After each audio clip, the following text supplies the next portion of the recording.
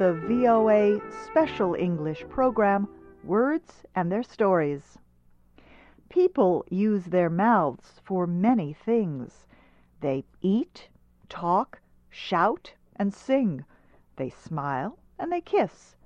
In the English language, there are many expressions using the word mouth, but some of them are not so nice.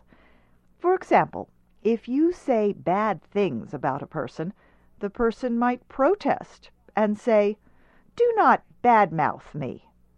Sometimes people say something to a friend or family member that they later regret because it hurts that person's feelings, or they tell the person something they were not supposed to tell. The speaker might say, "I really put my foot in my mouth this time." If this should happen, the speaker might feel down in the mouth. In other words, he might feel sad for saying the wrong thing. Another situation is when someone falsely claims another person said something. The other person might protest, "I did not say that. Do not put words in my mouth." Information is often spread through word of mouth. This is general communication between people, like friends talking to each other.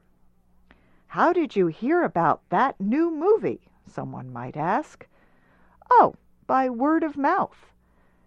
A more official way of getting information is through a company or government mouthpiece.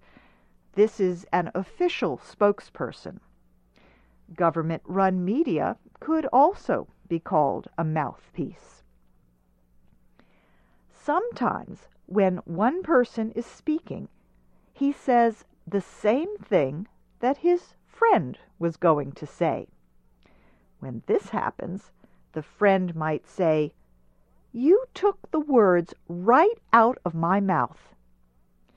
Sometimes a person has a bad or unpleasant experience with another person.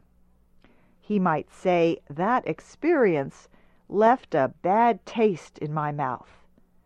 Or the person might have had a very frightening experience, like being chased by an angry dog. He might say, "I had my heart in my mouth." Some people have lots of money because they were born into a very rich family. There is an expression for this, too. You might say such a person was born with a silver spoon in his mouth. This rich person is the opposite of a person who lives from hand to mouth.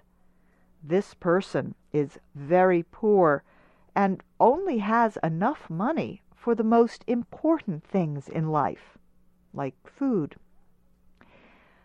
Parents might sometimes withhold sweet food from a child as a form of punishment for saying bad things. For example, if a child says things she should not say to her parents, she might be described as a mouthy child. The parents might even tell the child to stop mouthing off. But enough of all this talk. I have been running my mouth long enough.